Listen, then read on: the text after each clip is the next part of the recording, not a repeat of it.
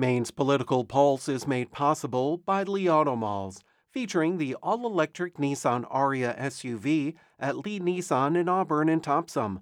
Learn more at leauto.com.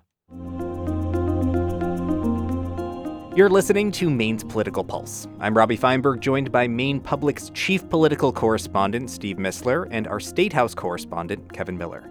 It was a very busy week in politics, both in Maine and across the country, and one of the biggest stories was a bipartisan border bill that now appears dead. A group of Republicans and Democrats in the Senate had hammered out an agreement over the past few months, but a majority of GOP members shot down the measure amidst pressure from former President Donald Trump. Steve, I want to start with you to get a sense of what this signals about where immigration fits into the current political moment. We've heard the GOP really push this border issue for years, so what would this bill have actually done? So, Robbie, one of the biggest complaints from Republicans about the border is that the asylum process is in desperate need of overhauling because, in their view, it's just too easy for someone to declare asylum. And because there's an extensive backlog of asylum cases in immigration courts, people who are granted temporary access into the U.S. can remain here for years while their cases are adjudicated. The border bill that imploded this week would have dramatically overhauled the asylum process by raising the standard to claim asylum. And more dramatically, it would have given the president clear authority to completely shut down the border when border agents are overwhelmed. Additionally, those who are granted entry into the U.S. would be allowed to obtain work permits while their cases are settled, which is something that Maine political leaders have been pleading for years. And all told, the bill would have spent $20 billion so that more border agents could be hired, detention centers could be expanded, physical barriers on the southern border would be upgraded, and there would be a hiring of asylum officers to speed up the adjudication for asylum claims. Yeah, so it sounds like this would have actually included a lot of provisions that Republicans really have supported for a while, things that they've wanted. So how did that party wind up really shutting this down? What's interesting, Robbie, is that the Democrats didn't really get much in this bill except maybe a chance to claim that they're doing something about the border. And that seems to be the primary reason why a majority of Republicans blew up the deal. That and that Trump told them to because he believes this issue will be useful in his campaign against President Biden. Now, as you mentioned, Republicans have been hammering the border issue for years. And while Americans broadly favor immigration, there's been a noticeable uptick in those who want more restrictions. So Republicans and Trump see the border crisis as a useful campaign issue, especially in the presidential race. And some of them were pretty upfront about that, telling reporters that they had no intention of handing Biden and the Democrats a quote-unquote win in an election year.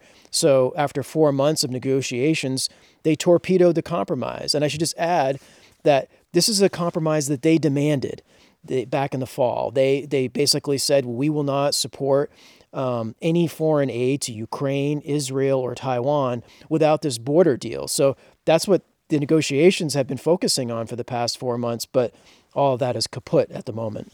Yeah, see, I remember a few weeks ago, we were hearing a lot of optimism about this from senators like Susan Collins and Angus King. They were saying that this bill was probably going to get through the chamber. What was their reaction to the deals falling apart this week? Yeah, Collins is actually one of the 4 Republicans to support the bill, and she played a pretty key role in including the asylum work permit provision, something that businesses and political leaders have been clamoring for.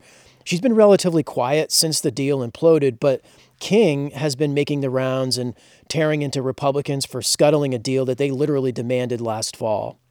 It looks like what's happening is, and this certainly is coming from Mr. Trump, is they want the issue, not the solution. So right. They want the chaos at the border in order to hammer Joe Biden, hammer the Democrats in the fall. And that was King on MSNBC shortly before Wednesday's failed vote to advance the bill. Also, I don't think you can understate how much pressure Trump and conservative activists put on Republicans to scuttle this deal. During the debate, Oklahoma Senator James Lankford, the lead Republican negotiator, talked about the avalanche of misinformation and a threat he received from an unnamed commentator he spoke with before any of the bill details were released. That told me flat out, if you try to move a bill that solves the border crisis during this presidential year, I will do whatever I can to destroy you, because I do not want you to solve this during the presidential election. By the way, they have been faithful to their promise. Langford then lamented the governing by press conference that seems to be all the rage in Congress these days, but doesn't solve any problems.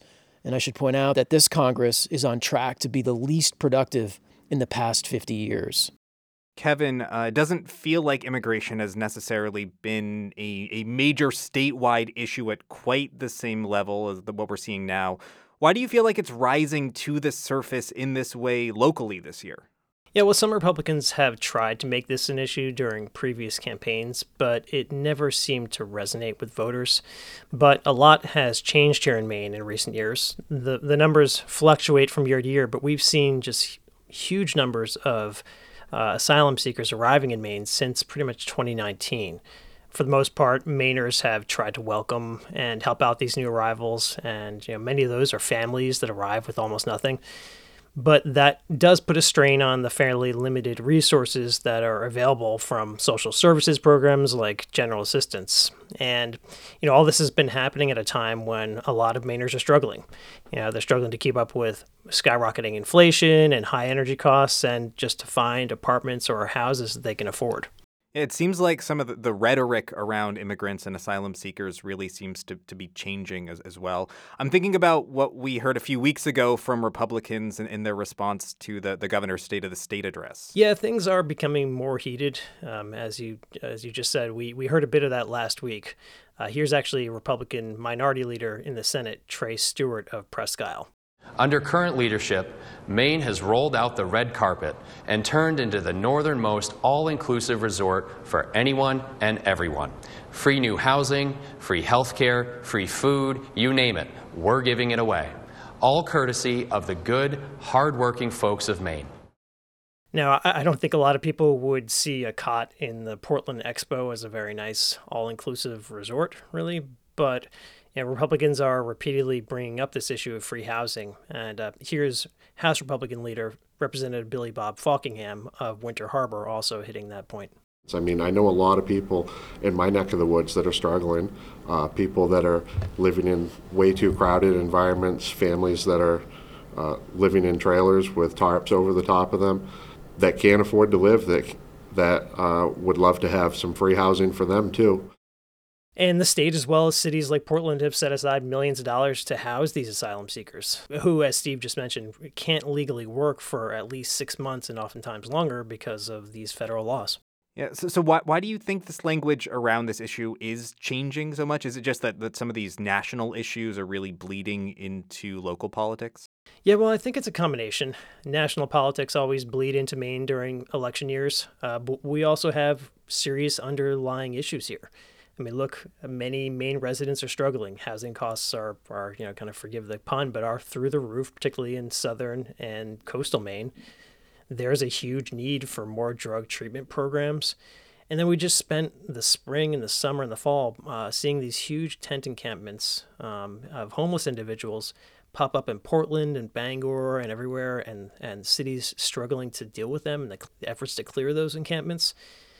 And then you have the optics of some new immigrants getting free housing. So I think that's partly why we're hearing these comments about asylum seekers kind of cutting in line.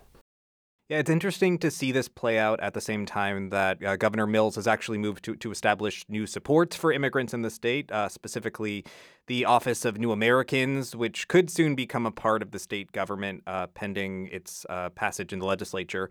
Has some of this national rhetoric bled into that kind of debate yet? Yeah, sure, to an extent. Governor Mills has said that Maine should really welcome these immigrants. And, as the nation's oldest state, Maine really needs more young families. Many of these immigrants also arrive with degrees and professional skills, or they're, ready and eager to fill some of the service sector and the manual labor jobs that employers in Maine are really desperately trying to fill. It's interesting. We've heard some suggestions from Republicans in recent weeks and months that Mills wants to bring in 75,000 immigrants.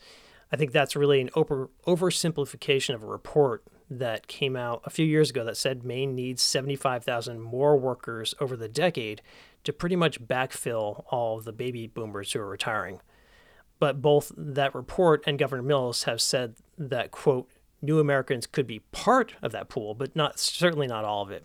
And as we've seen, the state is spending a lot of time and resources trying to lure more working Americans from other states to Maine, or to keep young professionals and college grads from leaving Maine for jobs elsewhere.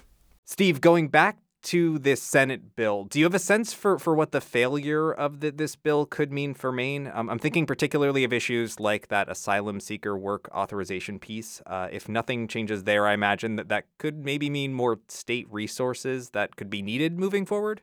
Yeah, I think you're precisely right, Robbie. I think, states can't unilaterally change that work permit restriction. Only Congress can. I mean, the feds made that pretty clear recently when they rejected a request by Maine to change that rule. So that means states and localities will have to provide financial assistance to asylum seekers in the interim. And you just heard from Kevin how Republicans clearly don't like that either. So it's sort of this loop of them identifying problems, but then rejecting compromise solutions, and rinse, wash, repeat. And that is our chief political correspondent, Steve Missler, and our State House correspondent, Kevin Miller. Thank you for joining us for Maine's Political Pulse. You can also read our Political Pulse newsletter. You can find that online at mainepublic.org/pulse. Our music is by Rob Holt. I'm Robbie Feinberg. Thanks for listening. We'll talk to you again soon on Maine's Political Pulse.